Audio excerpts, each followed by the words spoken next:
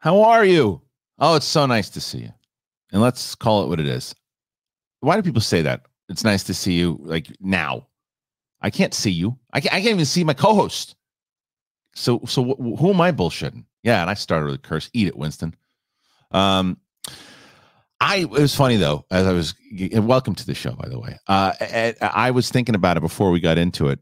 I really like talking to these guys. I don't know what it is. Maybe it's just on air because I don't call them. They don't text me. I'm lying to you again. I don't know what I'm doing this. Is it maybe because I had an edible? It's maybe. It's possible. But we're talking about this movie, which everybody was probably on edibles when they made it. And that's Batman Forever. Do you like that transition? Slick. All right, listen. This is going to be a fun one. This is the rewatch of Batman Forever. We're doing a whole Batman rewatch of a series because we're leading into the Batman. We're leading into the Batman with Pattinson. We decided we can only.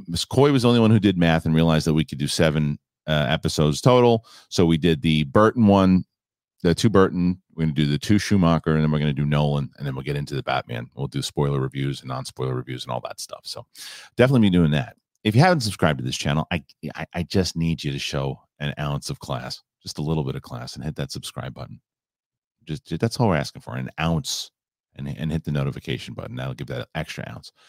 Patreon, we're pushing, we're moving. SEN Live is now 3 episodes a month. It says 2, but you guys got it to over 250 patrons. So now it's SEN Live is 3 episodes a month. And if we get to 500 patrons, they'll do 4 a month. We got the rewatches. We're going to do one rewatch at the end or middle of the month. We got a whole bunch. Right now, we're going to do a poll for the patrons to guess which one that is.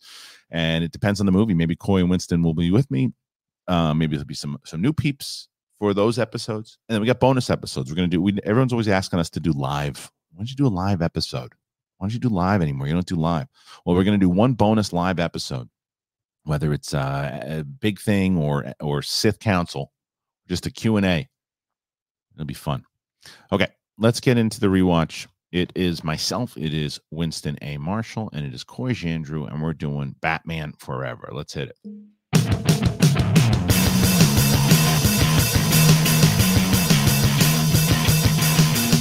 What's up, everybody? Welcome back to the big thing. Okay. I'm ready to talk about this movie. It is, I think, 1995 when it came out. Batman Forever, Val Kilmer, Nicole Kidman, Tommy Lee Jones, Jim Carrey. And I got a cat. Get out of here, cat. Cat's from, I don't know. I wouldn't yell at my cat. I don't have a cat.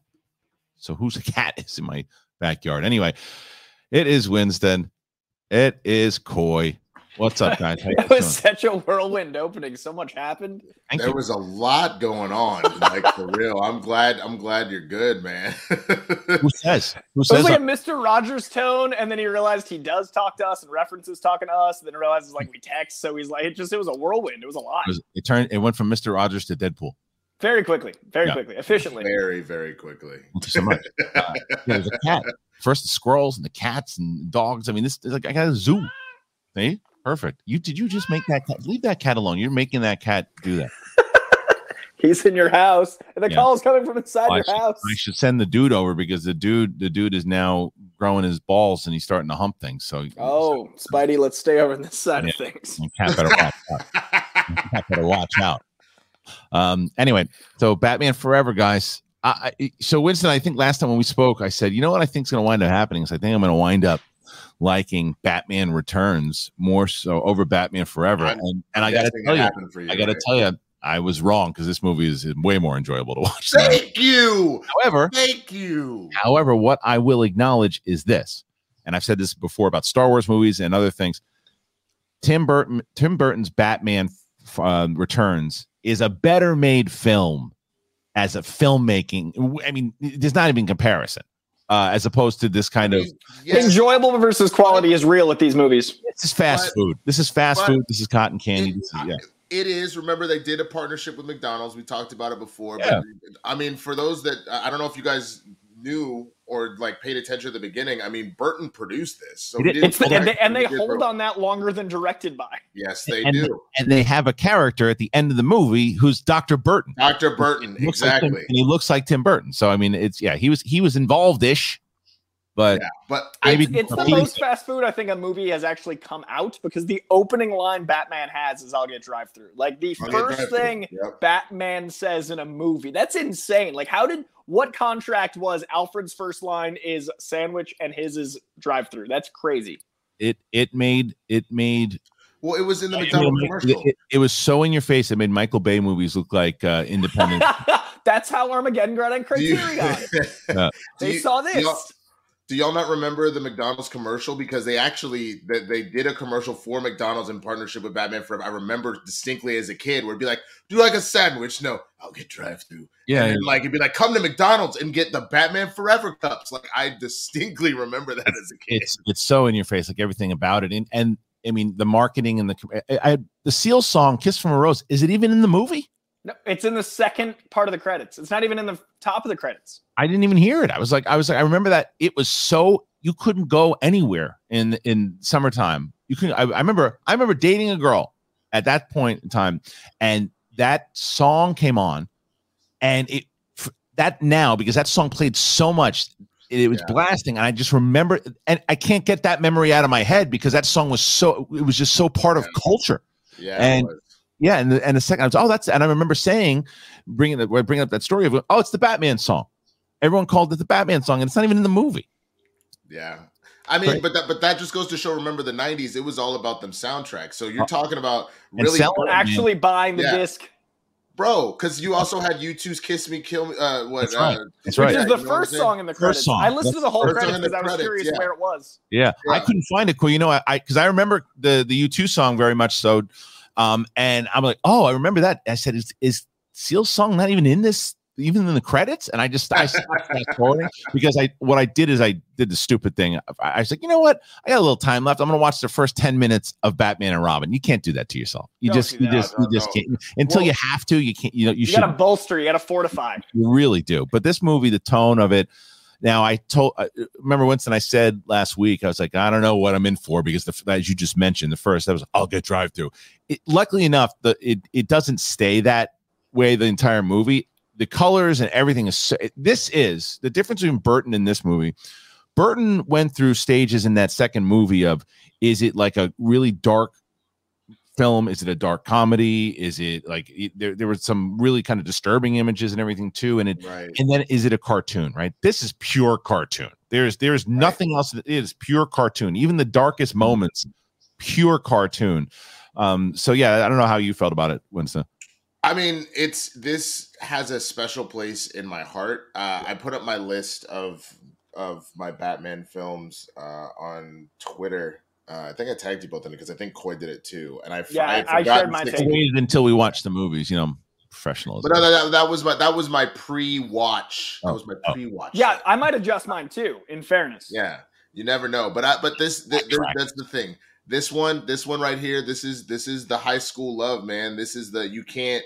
No matter what you do, I can objectively say that there are other better Batman movies and ones that has a place in your heart. It has a place in your heart. Special place, bro. I was hitting quotes like. But that's the thing, dude. So and I see that in the comments a lot for this channel in general. Is that people like to come here now because they don't feel like if they like a movie, someone's going to tell them why they're wrong for liking it. Like I didn't see to every person last week that liked Batman Returns. Like I said in the beginning of it, I get it. I hate it, but I get why you love it. I get why you have that attachment to it for different moments. Same thing with this. Like, I won't lie to you. There was I remember seeing this in the theater and feeling the same way, Winston. Like this, it was just, and I think because I didn't like Batman Returns even back then, that I just was hoping for some kind of fun Batman movie, and that's what this is. And it is a very cartoony movie. It's not good. I mean, it's not. It's fun. It's a fun movie, but there's a lot of silly. There's good in it. Don't get me wrong. Don't get me wrong. I agree with you because Jim Carrey goes full Ace Ventura multiple times. It's a Jim Carrey movie. I would argue against somebody who says that the first Batman is a Jack Nicholson movie. It leans heavily on him. There's no doubt. but this is a Jim Carrey movie. It's weird how the first 4 are really villain movies. Even with Batman getting 8 times the screen time in this one, it is very much a Joker movie, a Penguin movie, and a Riddler movie as you go through this journey. And Batman, like I remember thinking the first 8 minutes of this movie that this is as much Batman as the first 52 minutes that you pointed out of Batman Returns. Because the whole opening is just Batman action. And there's a really funny moment where Val Kilmer, who's like such an incredible actor, like Heat and Tombstone and even Top Gun, like he brings gravitas. But there's a moment where he has to like run around a corner and you can see his arm like throw the cape out behind him. And I was like, what must that have been like for a guy coming off these sets to be like, I'm going to be the Batman? And if you watch the documentary, he talks about how it's great to want to be Batman, but not great to play Batman. And I saw the moment, the Val documentary, the moment he was playing Batman, that cape throw, it just broke my heart for him. Yeah. Did you watch it, Winston? I watched like probably the first quarter or first half of it, so I didn't get to the Batman part. You watched the Batman? I didn't get to the Batman part. You should have fast forwarded to that part. Well, I didn't know what I was looking for. I thought I had to watch the whole documentary. You didn't specify. Is it not a great documentary? The whole doc is great. So far it's good. It's just one of those things that like I unfortunately was watching while I was trying to work, and so when I stopped working, I was like, I'm gonna have to come back to this, and I just didn't have time. Yeah. Well, but as Coy was saying, like he had this idea. He was so excited to play Batman. Especially, you have to also think about the time, right? Like Michael Keaton was Batman. Like he had taken that thing where everyone in 88 or late 88 when he was cast or whatever it was, he said people were Michael Keaton, what? He's not gonna be Batman. And then by the second one, you're like, oh, he's got to come back. It's Batman. And we didn't have the same type of thing where who's going to be the big superhero. That was the story. That was the main story. And it was a big piece of news when Jim Morrison got as Batman. So it was a massive thing for him. It was a massive starting, but he was miserable. He hated the suit, couldn't stand the suit, could barely move in the suit. And as Corey said, you could tell when he's running around doing it. But what I noticed watching it back this time, what I did like about both 89 and Batman Returns was the love story between Bruce and whether it was Selina and Bruce and Vicky Vale. They dropped the ball in this one. Like in the beginning, it starts off with Chase Meridian, right? And so it starts with that, and they're leading up to it. And then once Robin comes in, she disappears for like 45 minutes. And she just kind of pops back in, and Nicole Kidman was still a star, not as big of a star as she is now. And I feel like you could throw a penny at any DVD on your shelf for the last 5 years, and Nicole Kidman's probably in it.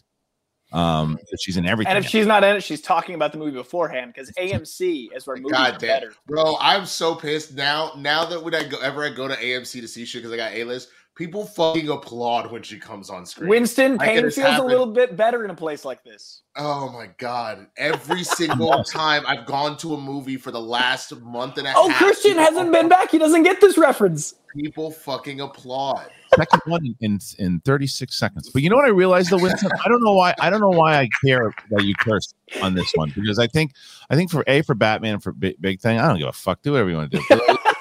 Well, I think it was for Spider-Man's more wholesome. I think Spider-Man's, for he can't hold a beer in the comic books. Here, it's Batman. No, I'll tell you. And but let's just try to limit it.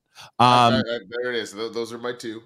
Yeah, but either way, that to me was dropped, and because they were setting it up. Hey, cut that out. Will you?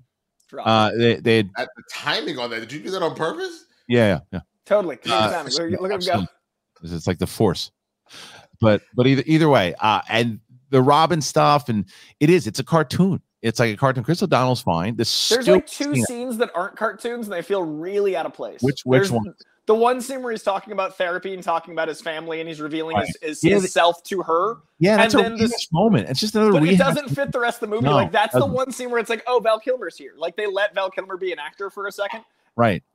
I would guess, to be honest with you, it felt like Schumacher really wanted to lean into the 66 stuff. Yeah. And I think Burton being a producer on it was like, we need to have some gravitas here. So I think that may have been Burton and Kilmer being like, bro, you need to give us a moment with Bruce. Apparently there's a whole Schumacher cut. There's a 3-hour cut with more of the backstory, more of the parents. There's apparently I think you're giving too much credit on how involved Burton was. You think it was just in name only? I don't think Burton wanted anything to do with Batman after they took him off of it. When you do like you do the pilot like the pilot of a TV show, sure. how you get paid forever. I feel like you still get the creative buy. I understand that. He's like, he's like, listen, I'll tell you what, fine, give me my producer money, put my name in the credits. So you're gonna take me off? Because he's no dummy. He knew it would still make money, so he made cash, and Forever made more than Batman Returns anyway. So he was laughing all the way to the bank.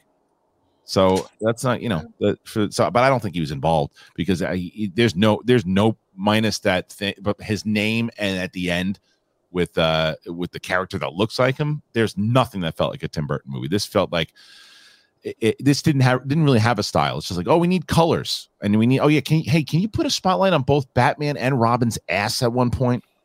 Well, there's a lot of like Dutch angles, and the color palette is really Schumacher, but it's not until the fourth one where I feel like, kind of like Batman and Batman Returns, I do feel like there's a moment where it's like, oh, it did well, now we'll let it be yours. Because the fourth one has a lot more of the Schumacher, like the Lost Boys and Phantom of the Opera have a lot of that weird operatic, grandiose tilt into Dutch angle, and there's a lot of tilts into Dutch angles in the fourth one. So I feel like this was the studio with a little dash of Schumacher, and the next one's a lot more Schumacher. Also, No, the fourth one, dude. He was overpowered in the fourth one. Oh, is it the fourth one that is less Schumacher? Because I thought that was way more of his visual aesthetic. But what they told him was they wanted more cartoony. They wanted it over the top, like the credit card shit and like He just went. I think that what he said in an interview was something along like they just said sell toys, sell toys, sell toys, and it was pretty much just a big commercial with a lot of over the top stuff. And he's like, all right, fine, then I'll just he didn't have a passion or a major love to where he was doing fighting, because you look at his other movies. He's a genius, man. He's so slept on. Great movies, and he can get serious. He can get dark. He was asked to do a job, and he did the job both times. First time they said we'll do it this way, and say okay, they want a little bit more fun than what Tim does, and he did the job. It's like, because the reason why he's really a great director. He was still working after Batman and Robin. Most people wouldn't be able to come back from that. And he got to go back to his work. I feel like this was one of those, like when an actor does like 2 for you, 1 for me. Yeah. This was the studio stuff, so we can make Phone Booths, so we can make Tigerland, so we can make great, yeah. Yeah, Phone Booth's incredible. And he kept working up until amazing. We only recently lost him, and he was still working. Like, he's one of those directors, I hate that he's associated with these two, because these are perfectly fun, but they're not him. They're not him. That's right. That's exactly right. Like when you look at his name's attached to it, but like it shouldn't, and I don't think it did towards the end of getting like an audible groan of, what do you need? Oh, my wife needs the keys, everybody. Hey, come here for a second. Come here for a second. I want to say hi. Come here. Oh. That little mafioso face. It is. Bro. Yeah, she's like, you gonna use me for views? Look at that camera right there. Look at that camera right there. Bro, she looks just like you, man. Yeah, no, that's crazy. I've seen you make those faces. Oh, she does look like me. It's a poor kid. But like what I was saying is like the visual aesthetic style feels authentic to the director, but it's like more like the cinematographer he used or whatever got his flavor, but nothing else in the movie feels like a Schumacher film. So I do feel like the fourth one, they let him do more of his Dutch angle pivot as aesthetic, but at no point, except for that one scene with Val Kilmer, does it feel like a movie that he would have done otherwise. Right. No, I think he did. I look, as a director, I think he did the job that he was asked to do. And the script wasn't, it was silly, but if you look at it as just a pure Batman cartoon, like a cotton candy, just kind of just pure carbs, I enjoyed watching it. And as much as I say that it is a Jim Carrey movie, that's not a slight. Jim Carrey was like the biggest star in the world at that point. 95 is when he was starting to pop. And you hear his story. I don't know if you ever heard his story on Howard Stern when he talked about Tommy Lee Jones. Tommy Lee Jones hated Jim Carrey, which is not a surprise because Tommy Lee Jones, he hated him. Do you know the quote? It was something like, I don't understand your nonsense or something like that. It's one of them. It's the most Tommy Lee Jones quote of all time. He comes over to Jim Carrey and he says, I will not sanction your buffoonery. That's what it was. That's exactly what it was. I will not sanction your buffoonery. I remember hearing that before I knew either of those words. And as I got older, I was like, that's the best jab of all time. Like, I will not sanction your buffoonery. I got it. You know what? I'm going to see if I can play the clip of Jim Carrey. It's gold. I'm going to see if I can play Jim Carrey. Because like you can picture Tommy Lee Jones using those words day to day, but then directed at Jim Carrey, that's high art. That's better than the movie. Yeah, I'm going to see if I can find it because I'd like to play Yeah, he said that. And Tommy Lee Jones is having fun too. I mean, the moment in the opening action scene, there's that uncorking of the ear, like where they go poop when the guy takes out his hearing aid. I was like, oh, this is an Adam West movie. Tommy Lee, that's my hearing aid. Oh, that guy was at an 11. Good God. My wife walked in. He really was. My wife walked into that scene. And it was the beginning. We were watching it because she walked out as soon as it was over. Because she said, she goes, "Who says oh no in the middle of something like that?" She goes, "They should say oh shit," right? Because at that point he goes, "Oh no," and he does it again. It's like the No More Dead Cops guy from Dark Knight got a whole scene. He tells now he's telling Norm Macdonald on this clip. I don't know if it's. Hold on. It seems what Tommy Lee Jones said to me too. He said he couldn't sanction my buffoonery. He couldn't. He couldn't sanction my buffoonery. What movie is this? That's when we did Batman. Yeah. Wait, you're the star though. I was the star. Yeah. That was the problem.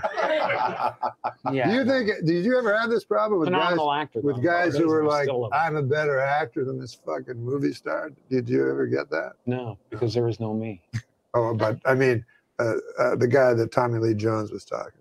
Oh, the guy that Tommy Lee Jones was talking to. It was at a restaurant, and the maitre d' said, "Oh, Tommy, I hear you're working with Tommy Lee Jones. He's over in the corner having dinner."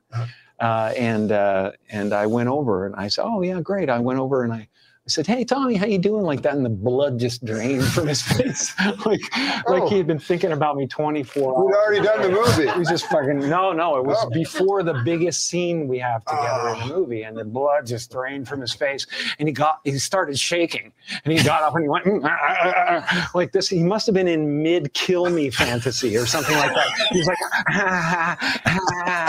like this, and he went like to hug me, and he said, "I hate you."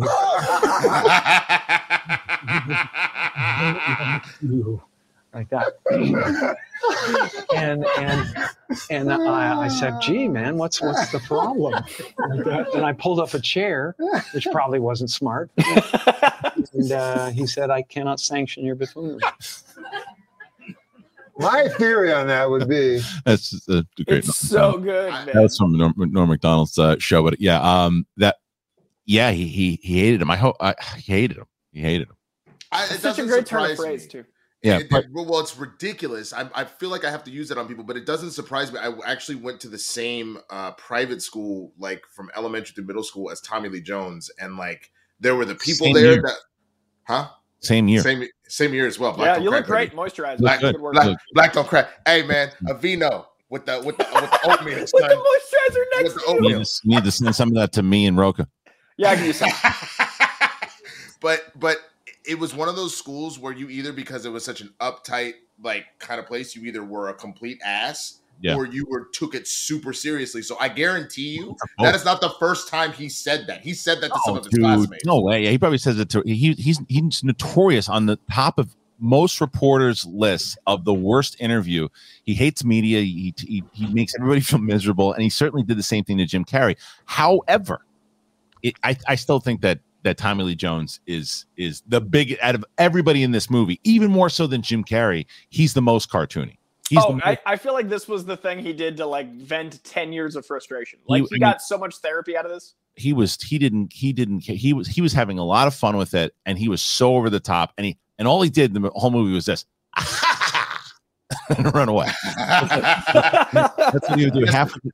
But what I will say, as much as he wasn't sanctioning the buffoonery, you couldn't tell on screen. He was playing along with Jim Carrey like they were best buddies. Like he was, and he was able to use that frustration as Two-Face.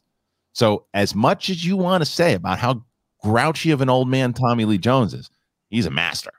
He is an actor. He's a master. He is. There's a reason why he's gotten all of the nods that he has over the years, because he's never actually won, right? But he's gotten a number of nods. Didn't he win for The Fugitive?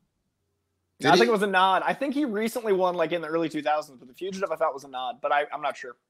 I don't play in the Schmodown. See, I have. No, I do have a Schmodown question for. He won Best Supporting Actor for The Fugitive. Oh, eat it, Coy. Completely wrong. Just wrong. It's okay. Here I am. Just being wrong. Well, there you go. Well, I do have an IG question for y'all since we here. What MCU actor actually had a cameo role in this film. In this film? Mm-hmm. Shoot. Well, it's not Nicole Kidman. Nah. She's an Aquaman. Yeah, I don't remember. As far as it's probably someone super young. Who was it? Jon Favreau.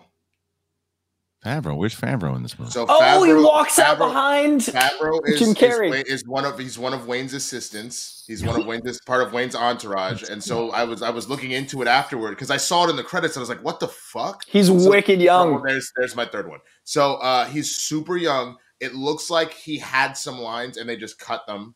So I wouldn't be surprised. Yeah, if he's in the credits, he definitely would have had. There's that 3-hour Schumacher cut. Right, so I would not be surprised if he's over in there. But Favreau is behind Val Kilmer, and they're walking in while he's assessing what to do with Ed Nigma. Yeah, and he looks. I mean, it looks like Friends era because it's right before he shot Friends. Like it's that era of Jon Favreau. Exactly, it was more when he was more focused on acting than he was directing and whatnot. By the way, speaking of that scene, there's a shot, and I'm actually looking at it right now at the moment, but where it zooms into Wayne Enterprises.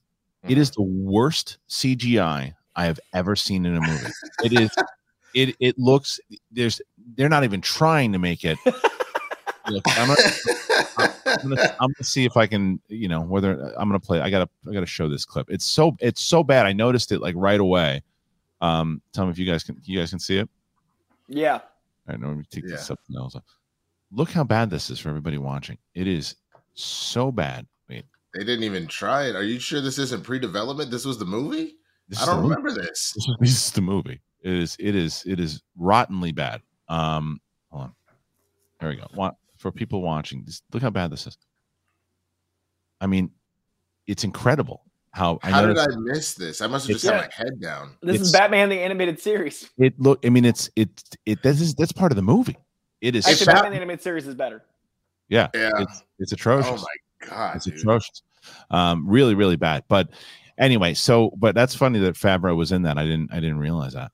That I feel like that's gonna be. I mean, a bunch of people will have watched this now, or maybe they don't. But I feel like that's a good 5-pointer for this coming year, man. Because I mean, he's in the credits, so it's not like Is he actually in the credits? Yeah, he's in the credits. That's why I noticed, because I was like, that guy looks familiar, but I don't know why. And then in the credits, I saw Jon Favreau assistant. I was like, what the hell? I'm surprised they never made a joke about that, like because he's worked for both Bruce Wayne and Tony Stark now. Yeah, he's worked for the two parallel characters in the universes. I like that. Yeah, it's funny. Before he was Happy Hogan, he was Crappy Rogan. Assistant. Oh, Crappy Rogan. I want to workshop that, friend. Yeah. It needs some work. It's a rough draft. Dude, he must have had lines that were cut, right? That's what I was saying. The only thing that makes sense is because you're not going to credit extras like that. They'll be put later down as extras. He definitely had lines that must have gotten snipped. And he also was a decent sized actor at that point. He'd already done Swingers. Yeah, he'd already been like. You can see him like. He's right there. Right. He's in the far right. Yeah, I see him. Wow. Like Favreau was around at that point, so he wouldn't have been an extra. No, he was, and he had done Rudy. He did a bunch of stuff. So that's interesting. Good call there. I didn't know. But that whole scene and everything with Ed Begley, it's so stupid. The whole mind thing of what he's doing. Suck it on your IQ, ripping up your cortex, feeding off your brain.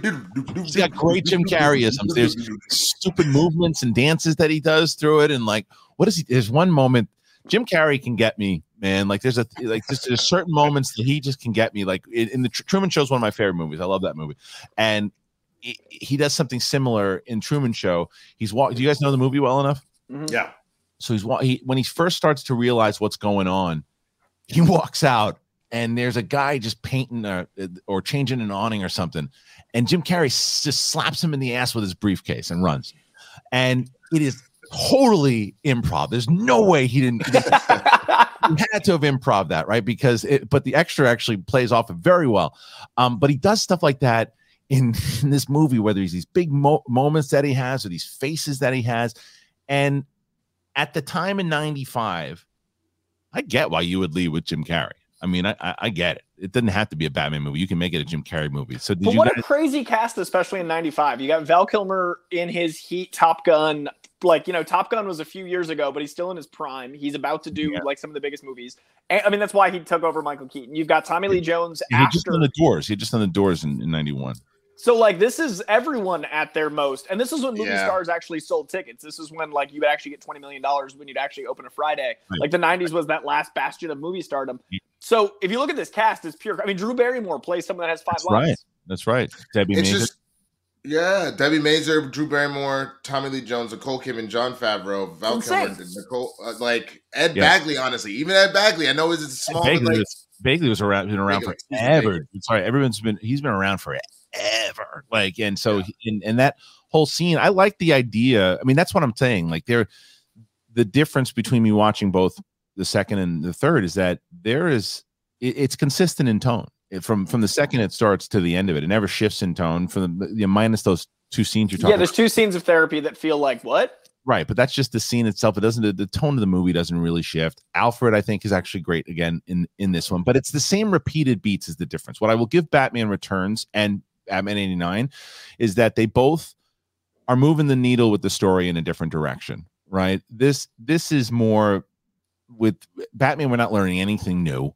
He's messed up, and now the thing. I guess the difference is that he sees himself in Robin, so he works with Robin. That stuff is nothing new, and focusing on the Riddler. That's the negative of just focusing on the movie star. You come up with this cockamamie cartoon thing of why the Riddler and Two-Face are working together and brainwaves and all that. Who said it? Yes, it's the 66 Batman. Well, no, for sure. It's 66 Batman. I mean, I think there's a couple reasons I think why this film sticks with me. I mean, one, for whatever reason, I guess my favorite Batman villain has tended to be the Riddler. And so I think as a kid, because Carrie is playing it up Carrie style, it really resonates for a child. But like the reason why the Riddler has always been so interesting, he's the one that is constantly really pushing Bruce mentally to his limits, like trying to figure stuff out. So that was always interesting. And then the other half of this is that for me, my favorite superhero for the longest time wasn't actually Batman. It was Robin, because it's like, as a child, you're like, oh, a kid's doing this.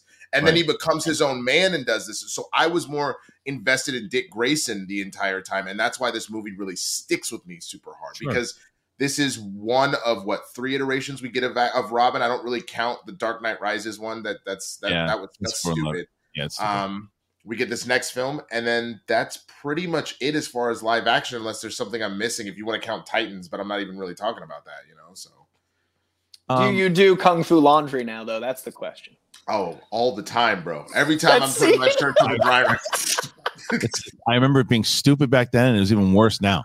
It is. I love the motorcycle scene as much as I hate the laundry scene, because the motorcycle scene is a great Batman scene. The laundry scene is like 1995, being cool. Look at my earring. I'm Chris O'Donnell. I want to know how that was pitched, right? I want to know, like, oh, it's going to be amazing. Where there's storyboards. It's going to look so cool. And he's like, I don't know, dude. I'm kicking a sweater. It makes film sense for this reason and this reason only. You have to explain quickly how Dick Grayson can immediately go into helping Batman fight crime and not be like, I'm going to actually train you before you're allowed to go outside. That's what I'm saying. It's like it's the same thing that I had, the issue I had with Kate Bishop, right? In Hawkeye. Just like, okay, you can fight, but like it's a different animal once you're in the game. Right. I think the difference with those 2 series, if I'm going to say, because especially in 1995, by the time you get to the things happening in this movie animated, they're not trying to play on any realism whatsoever. It's like, whatever at this point. It's, there's a lot going on that is just so ridiculous. But I think, like I said, if you watch this movie just like a pure animated film, it's pretty hard not to enjoy it. And I feel like the goon use is better in this one than the other 2. Like, there's always goons with the villains. And I like that Robin fought the goons out of costume. I like that Batman's able to handle them. Like, because if Batman can fight supervillains, he shouldn't be able to have struggle with goons. So I like that in this one they had Robin fight him. I also like that, like I said last week, I love that it's like a Linkin Park music video. It looks like the first LP video. Like that crazy blacklight neon. Like, it's really 90s in a way that I really dig. Well, even when they show up. you know, when they show up when he steals the Batmobile and all those gang. It's like it's so over the top, but yet it's still fun to watch. I don't know. And I think especially where I think it's the same kind of argument for even for all of us, all three of us. We bring in that nostalgia to this movie. Someone watching it for the first time, you know, who maybe grew up on the Nolan movies or really started getting into the Affleck Batman, and then you hit this one for the first time. I don't know. I don't know how you respond to it. I don't know. Maybe there's some people that go, I love it. I got, because there were a lot of people, Coy, that commented back. They wanted to see that kind of campy, cheesy Batman. I was about to speak to that. Is like, they've had more than we've had, though. Like, as someone who likes dark Batman, we've had the Nolans. We've now had an Affleck with Batman, Superman, kind of Justice League. So that'd be 5. They got 4 of these campy and Adam West. 6, including the new one coming out.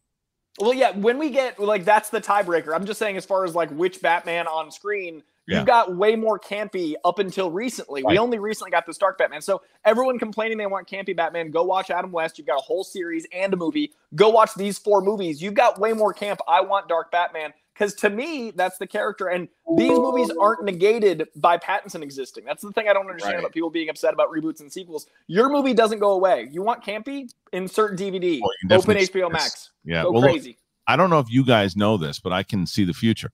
I don't know if you knew that. I can. Yeah, I knew there were going to be 4 teams left, and there's 4 teams left in the playoffs. And I even said it last week. There are 4 teams left. Well, there are 4 teams left. I was right. And that means that only 4 teams left for you to bet on DraftKings Sportsbook. It is an official sports betting partner of the NFL. Counting down to Super Bowl 56. New customers can get 56 to 1 odds on any team. You got to bet just $5, and what do you get? You get 280 in free bets if your team wins. If you're not a new customer, you can experience the conference championship with same-game parlays. You combine multiple bets from the same game for a bigger payout. The more legs you add, the more you can win. DraftKings, it's safe, it's secure, it's reliable, and best of all, you can deposit and withdraw your cash wherever you want. That's awesome. Download the DraftKings Sportsbook now. You got to use promo code BIGTHING, and you get 56 to 1 odds on any NFL team. You have to bet just $5. And you win 280 in free bets if your team wins. That's promo code BIGTHING for 56 to 1 odds at DraftKings Sportsbook, an official sports betting partner of the NFL. You have to be 21 or older. They're new customers only. Minimum $5 deposit and $1 wager required. 1 per customer. Restrictions apply. See DraftKings.com/sportsbook for details. If you have a gambling problem, call 1-800-GAMBLER. All right. So real quick, I don't know if you guys knew this. Schumacher actually directed the Kiss from a Rose music video. Did he? Okay, that makes sense. Yeah, that's cool. And it doesn't surprise me. It all makes sense. It all ties into all the commercial. They probably said to him, yeah.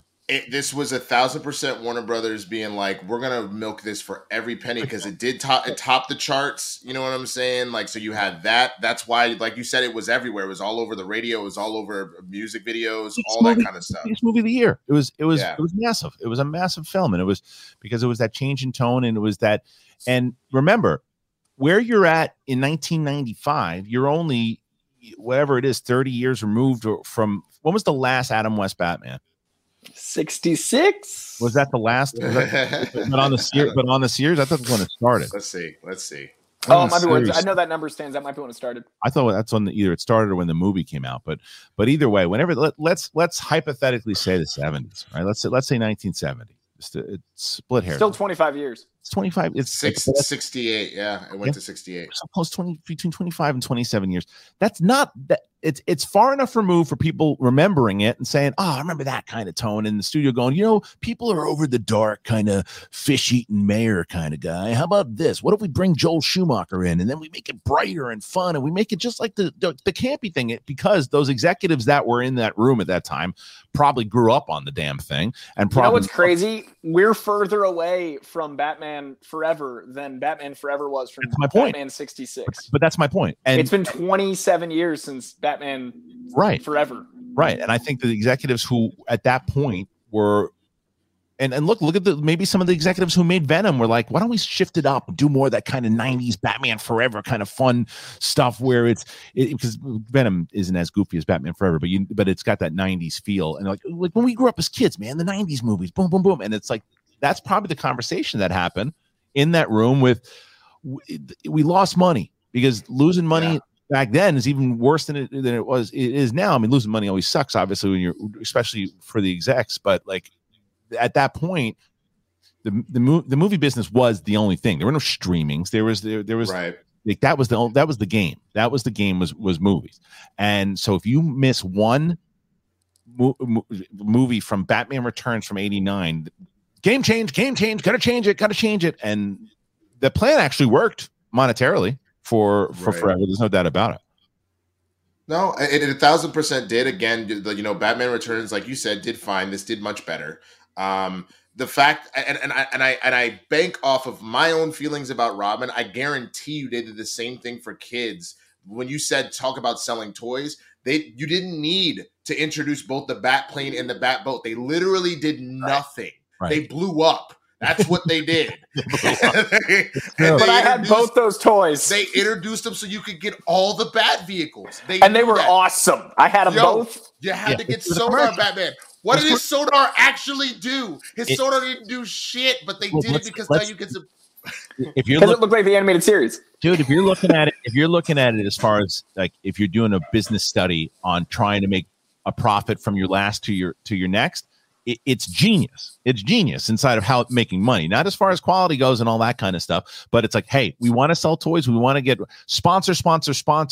And we want to, what do we need? Spend the money, spend the 15 mil or 20 million on Jim Carrey. We'll make hand over fist anyway, and all the marketing and everything that we do anyway. Plus the fact that he's in the movie, more people are going to know about the commercials. Yeah, put a bat plane in there, put a bat boat, you know, whatever. Have Batman talk about fast food in the beginning of it. Who cares? Let's go over the top here, boys. We need to make our money back, and that's exactly what they did. Well, and that's what's scary about Batman and Robin, because then you ramp it up, because now you're introducing Batgirl. So now you got multiple different suits there. We're going to get to all that. Multiple different vehicles that we've never seen before, but they just made them up. But by the time you got to that was the problem, though. You can get away with that once. Because the success of Forever really messed us up for Robin. You can get away with it once, because if you don't, if it goes too, because, and also Batman Forever had enough of that cartoon vibe with an actual through line, and it was Batman and Robin is just throw all of that away and just go for the commercials and the stupid jokes and the puns, and put Arnold in there. He'll be as big as Jim, and Arnold was on his way down at that point. Uma Thurman and and Alicia Silverstone, who both at the time. Yeah. So it just, but this film in particular, I get what you're saying. Yes, like if we're just talking about which I wanted to show y'all this. Have you guys been to the Oscar Museum yet? Not yet.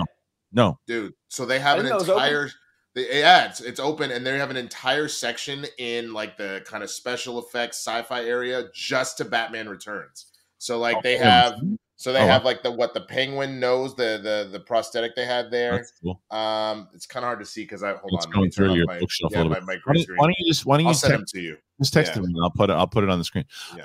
Yeah. That's interesting. You know what I did like? What I really liked about this, and I don't think I ever picked up on it before. If I did, I just wasn't in the geek space hanging out with Coy and Winston. but I love that there's like a Metropolis mention. Like they mentioned Metropolis. It was just a throwaway line, but it's like, okay, that exists here. What I didn't find consistent was it was connected to Batman '89 and the next and Returns, because same Alfred, same Pat. They mentioned Catwoman. Wait, but he said you've never been in love before, and yet you've been in love twice. My guy. That's what I mean. Twice. he said that, and then he also said, "This is the first time I'm ever telling anybody this." And so maybe they could have a Catwoman in this universe, but not Michelle Pfeiffer, and my multiversal Alfred theory.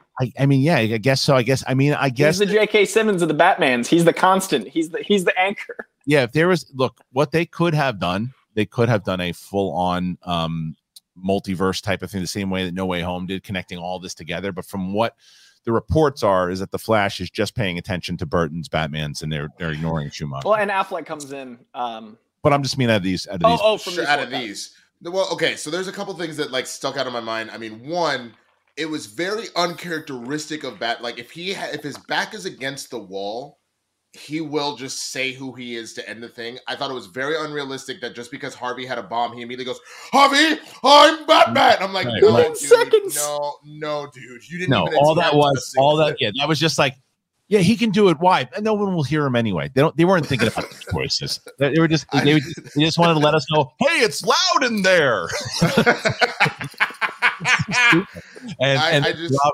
Robin flipping around at the top and seeing there was even that should have been a little more tragic than it really was. Yeah, it was very I mean, it's a campy movie, but they definitely were like, look at their faces for 6 seconds if they're slightly upset. Okay, I'm moving on. Yep. Winston, what was your other thing? You said you had a couple of things. Yeah. It was that, and then we were talking about Selena and why does everyone know who this dude is? Everyone knows who Batman is. Every single villain figures out who the hell he is. Every love interest figures out who the hell he is. Like, the whole crew, which is why you essentially, I guess, have to murder everyone because they all figure out who Batman is. That's how Batman solves crime, is that people figure it out, got to wipe them out. They're not coming back. That's the Joker problem solved. It's over. They're gone. Because Two-Face dies, and then Jim Carrey lost his mind. Or the Riddle loses his mind and thinks he's Batman. Penguin's dead. Oh, if this is the same universe, Arkham. Joker's dead. Dude, our first and only Arkham. We don't see Arkham anywhere else in any other live iteration. I like that a lot. But again, how much of a Jim Carrey moment was that when he's like, I'm Batman? You know, like that. I did that for years as a kid. Whenever I'd just flapping around the house. It's great. And I like I said, I absolutely love a lot of the Jim Carreyisms in here, but there's the Edward Nygma, and you can tell they shot it at different times because of his hair, and which has got the big floppy Jim Carrey hair at one point in the 90s hair. I love when he's doing the Val Kilmer and he puts the mole on at the party and he's just how's like my mole? That was so good. That was great. And he does the stuff that he does, and like the movements when he's blowing up the all the bad stuff, and like that's what I meant that's really when I said, as I was watching that, I was like, yeah, this is a pure cartoon, because even they throw in the sound effects. Like, the sound design is insane. Yeah. They gave him like 3 different sound in that one baseball sequence. The movie's nuts. If you ever need a confirmation that this is this based off of the 66 ones, you just watch that scene where he's running around blowing things up. But Tommy Lee Jones does annoy me throughout this movie, though, because he's Jim Carrey, at least the character of Edward Nygma. He's essentially the same character as, say, Jamie Foxx is Electro in Amazing Spider-Man 2. They both want to impress our hero, and they both feel slighted by the hero. Although I think that Jamie Foxx's motivation and his kind of mental health plays more into me believing it than in this. Like, he's just they don't really show, he's just a lunatic. Like, he's just a pure lunatic where he's sitting down and he says, you don't like my idea? I'll show you. Nothing happens to him. He doesn't fall in acid like Jack Napier. He doesn't get abandoned by his parents like the Penguin. He doesn't, get eaten by 75 cats and get supernatural powers. He is just a lunatic. And even Tommy Lee Jones has got acid poured in his face. Yeah. I feel like the more he gets crazier because he gets all too much IQ. Then. No, for sure. Yes, but initially. But I want to talk to you because a lot of the origin with the Riddler is just kind of that he gets slighted by a boss. It's not always at Wayne Tech, but he gets slighted by a boss, and he is very intelligent and extremely narcissistic. So then he kind of starts to go into this psychotic place where he'll just kill people. But what didn't quite ring to me, but I guess it technically makes sense if he feels slighted by Wayne because Wayne fired him. It's the idea that he's giving the riddles to Bruce Wayne and not to Batman. You know what I'm saying? Because normally, he's leaving. I guess he's normally leaving the clues for Batman to kind of figure his shit out. So I think it's because he wants to prove that he's better than Wayne, not that he's better than Batman. I think he's trying to prove he's smarter than Wayne, which is why they're directed at him, which works for the movie versus the comic. I think. Yeah, no, that's true. Because it's an ego thing. The whole thing is about, and that's what Nygma's so fun, because it's an ego. Like, that's why I'm really excited for what Dano does against 1,000%. Pattinson's ego is what drives the character to me is thinking he's better than others. And like, I think in this case, they narrowed it down to Val Kilmer versus Jim Carrey in that battle. And I think it's really smart casting to cast someone like Jim Carrey opposite Val Kilmer, because VK is so composed and poised, and obviously Jim Carrey's pure madness. So the intelligence in different directions really worked for me. I wonder how those two got along too.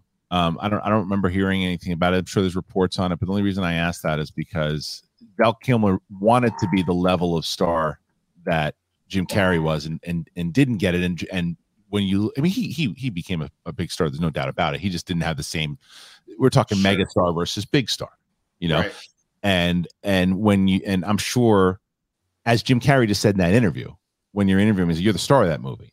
And like Batman was, as Coy said before, Batman has at that point had never been the star of the movie. That's why it was so funny when Dark Knight came out. Has Batman ever been a star? Begins. Batman Begins maybe is the only one. Because even Dark Knight, that's Joker, bro. Heath Ledger runs that and everyone complaining about that. I'm like, watch the other 4 movies. At that point, it had been that. At that point, it had been a villain plus Batman show, so I didn't understand that complaint. But I do think we're going to get a Batman-centric universe with the Batman. The Matt Reeves universe, I think, is going to be... Yeah, but I think they're really going to go pretty heavy on Riddler. Because, they're going to go multiple rogues. I mean, I'm hearing a lot of rumors of beyond just the ones we know about. There's a lot of villains introduced here. But I think that's going to work because we're so invested in Batman. So, by the way, I mentioned to you guys, and I think the audience knows, Bobby Moynihan's coming on Big Thing. I taped the episode with him yesterday, and we were talking about the Penguin. And dude, he had me dying. He's like, I don't know, Colin Farrell's as Penguin. He goes, give it to a fat guy, will you? It's so good. He's just like, enough with the pretty people. It was hilarious. Bobby Moynihan I love that dude. I had such a great conversation with him. I can't wait for everybody to check it out. It'll be coming out in the next couple of weeks.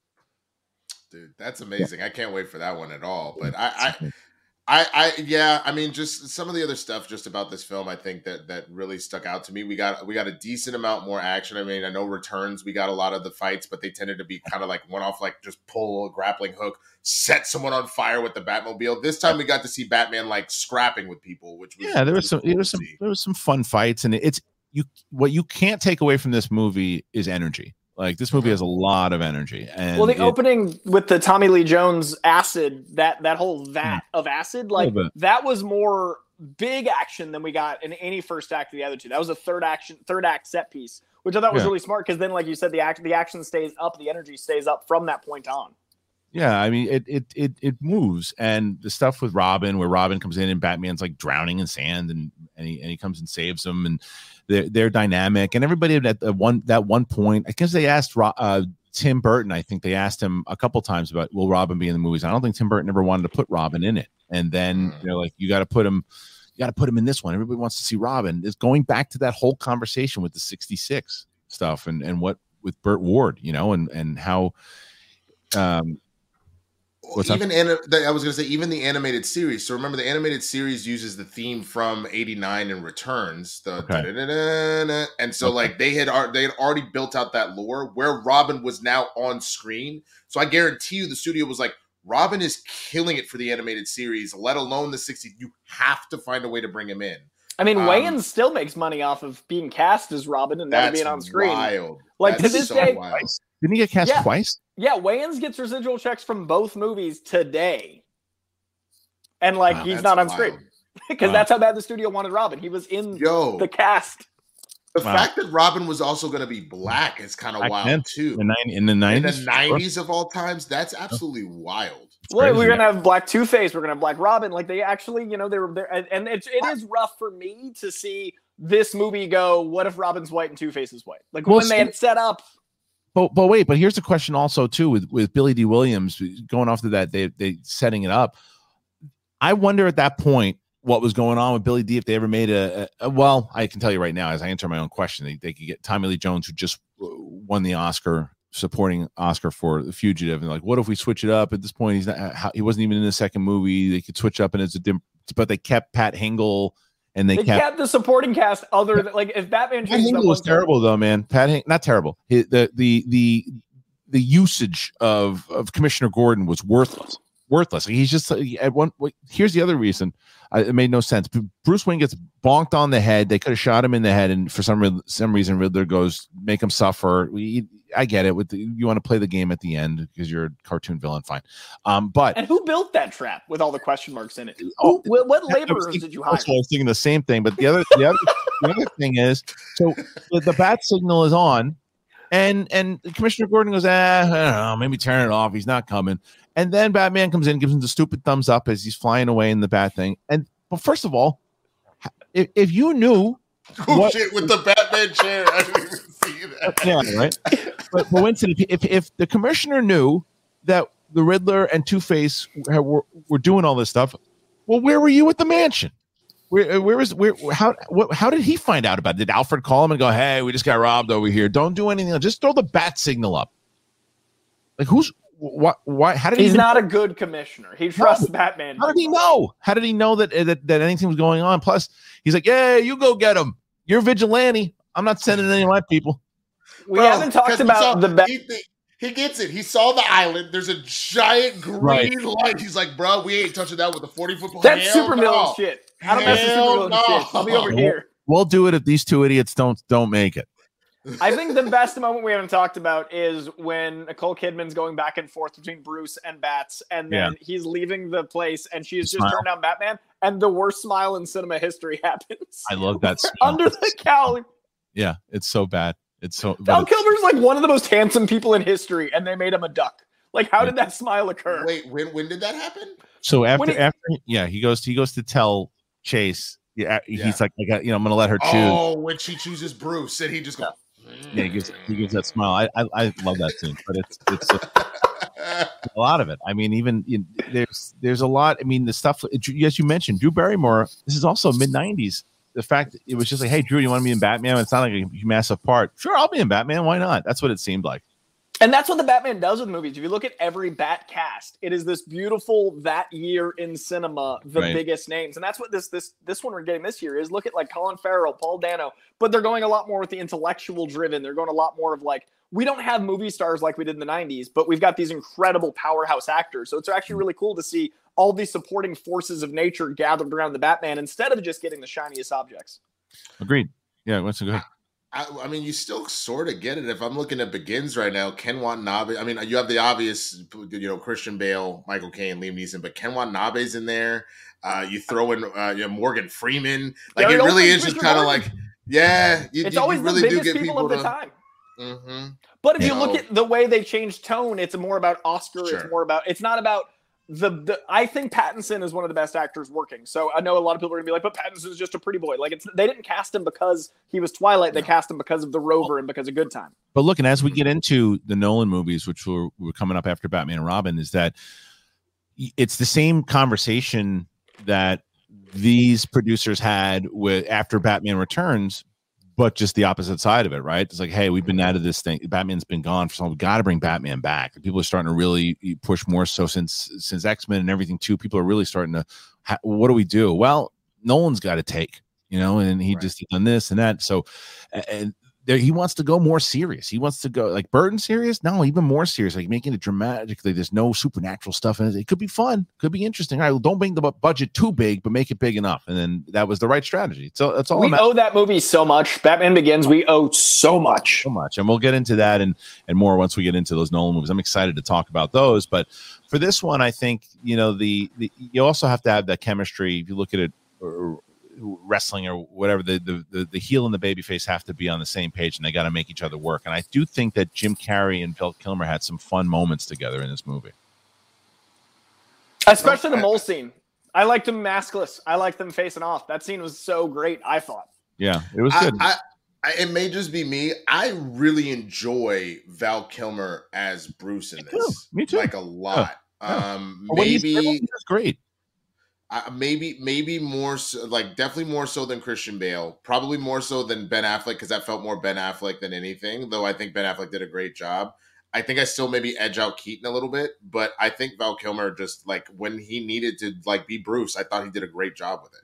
Yeah. The other thing though I meant to bring up to you guys was that the one thing I think that people do all the time, and it bothers me as a music lover, scores and composers are always disregarded as how important scores are for film, like especially in the movie hierarchy, if you will, the business. Like you look at what Perlmutter was doing forever and just basically getting rid of Silvestri and thank God once he left, Feige those came back, right? Because it's so you want to associate the themes. That's why still to this day, as great as Hans Zimmer's score was for Superman, you're never going to get past the John Williams one. And it's almost why I wish that it would, like they would have bought it just for Superman, and they just use it for every Superman from now until forever because it's so synonymous with Superman that you just tie it in a different way. If your tone works a different way, because they did it.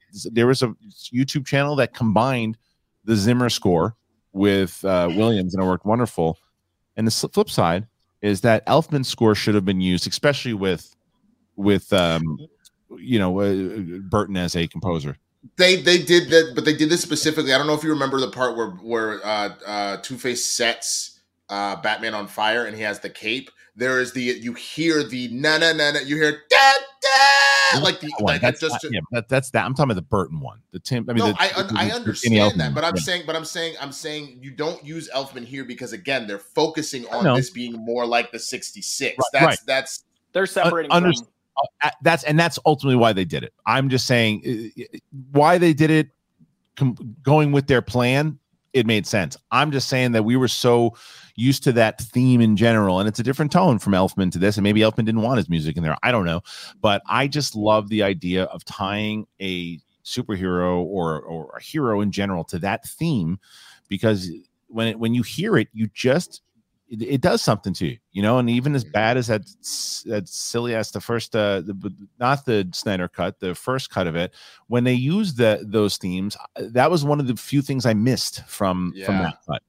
I do think the new Giacchino score is going to be as iconic and tied to this Batman. I think it makes sense to get a new score for this Batman because it's such a different tone. But I love that theme. I get it. Yeah, and I think that I'll even push back against my own thing that it should never change, because I mean I love Zimmer's Batman and fit for that tone. I don't know. It's just the kind of the score nerd in me that once the composer comes up with the theme, they should own it, right? It should be that person. But I think with each Batman, it changes, like the actor changes. So I feel, you know what I mean? Like I feel like Pattinson's deserved this Giacchino score because it's darker.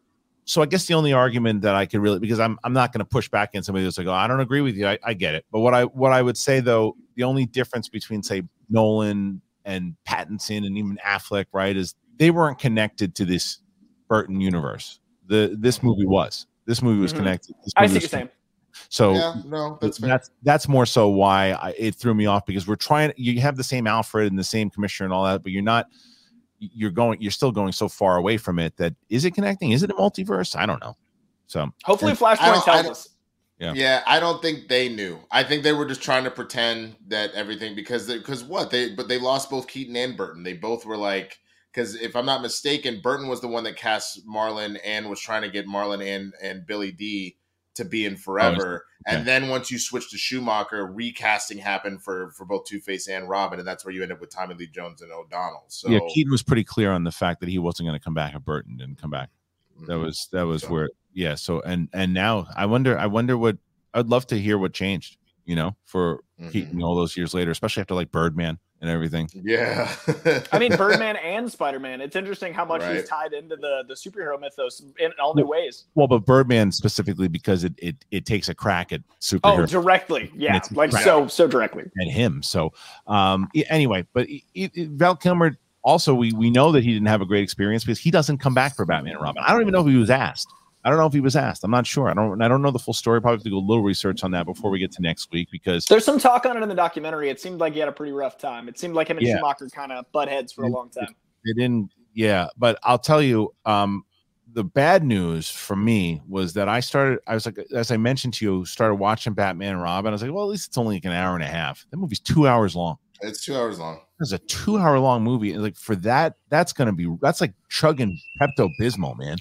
For like 2 hours. There are some moments that like you will probably enjoy a little bit, but you're right. Overall, it is as a child, once again, I loved it. But as I've seen it at older ages, I'm like, Jesus, I love some crap when I was a child. It's bad. I watched the first 10 minutes of it. It's like I said with this one, the comparison it's not even the same.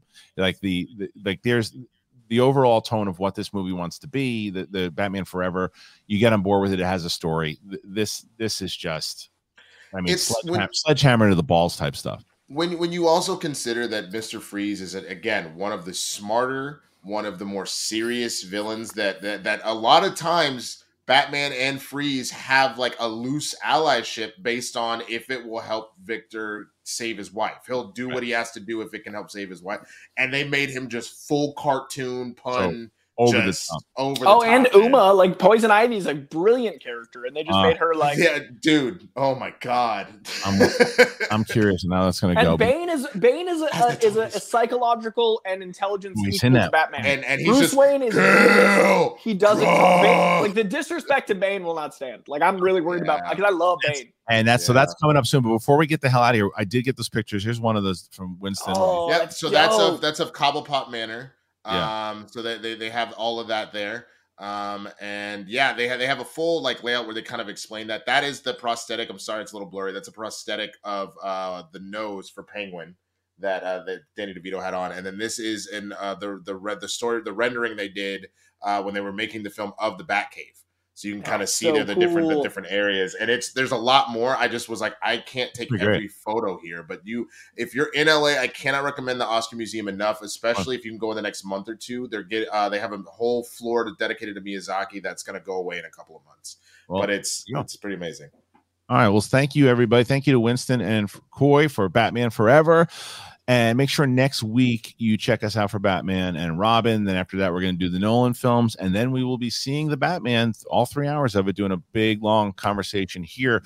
I'm so curious on how, because like we said, when we did our Spider-Man one, that one was it's still to this day our highest viewed Big Thing episode that we've done.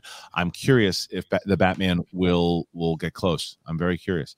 So that will be coming out once we see it. And don't forget, please show a little class. Will you subscribe? And if you want to show announce, then you just hit the notification button. That's all you got to do. Join the Patreon today. You go to patreon.com/SEN live.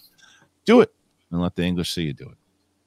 Hey, before I go, it was funny. I've been telling the audience to show a little, right? Show a little class and hit the button. And most people are getting it and they're laughing at it. And there were some people commenting, and I just showed a little. I finally showed an ounce of class. I saw a comment that came in, guys. I laughed my ass off. The guy wrote, "Fuck you for telling people to show some class."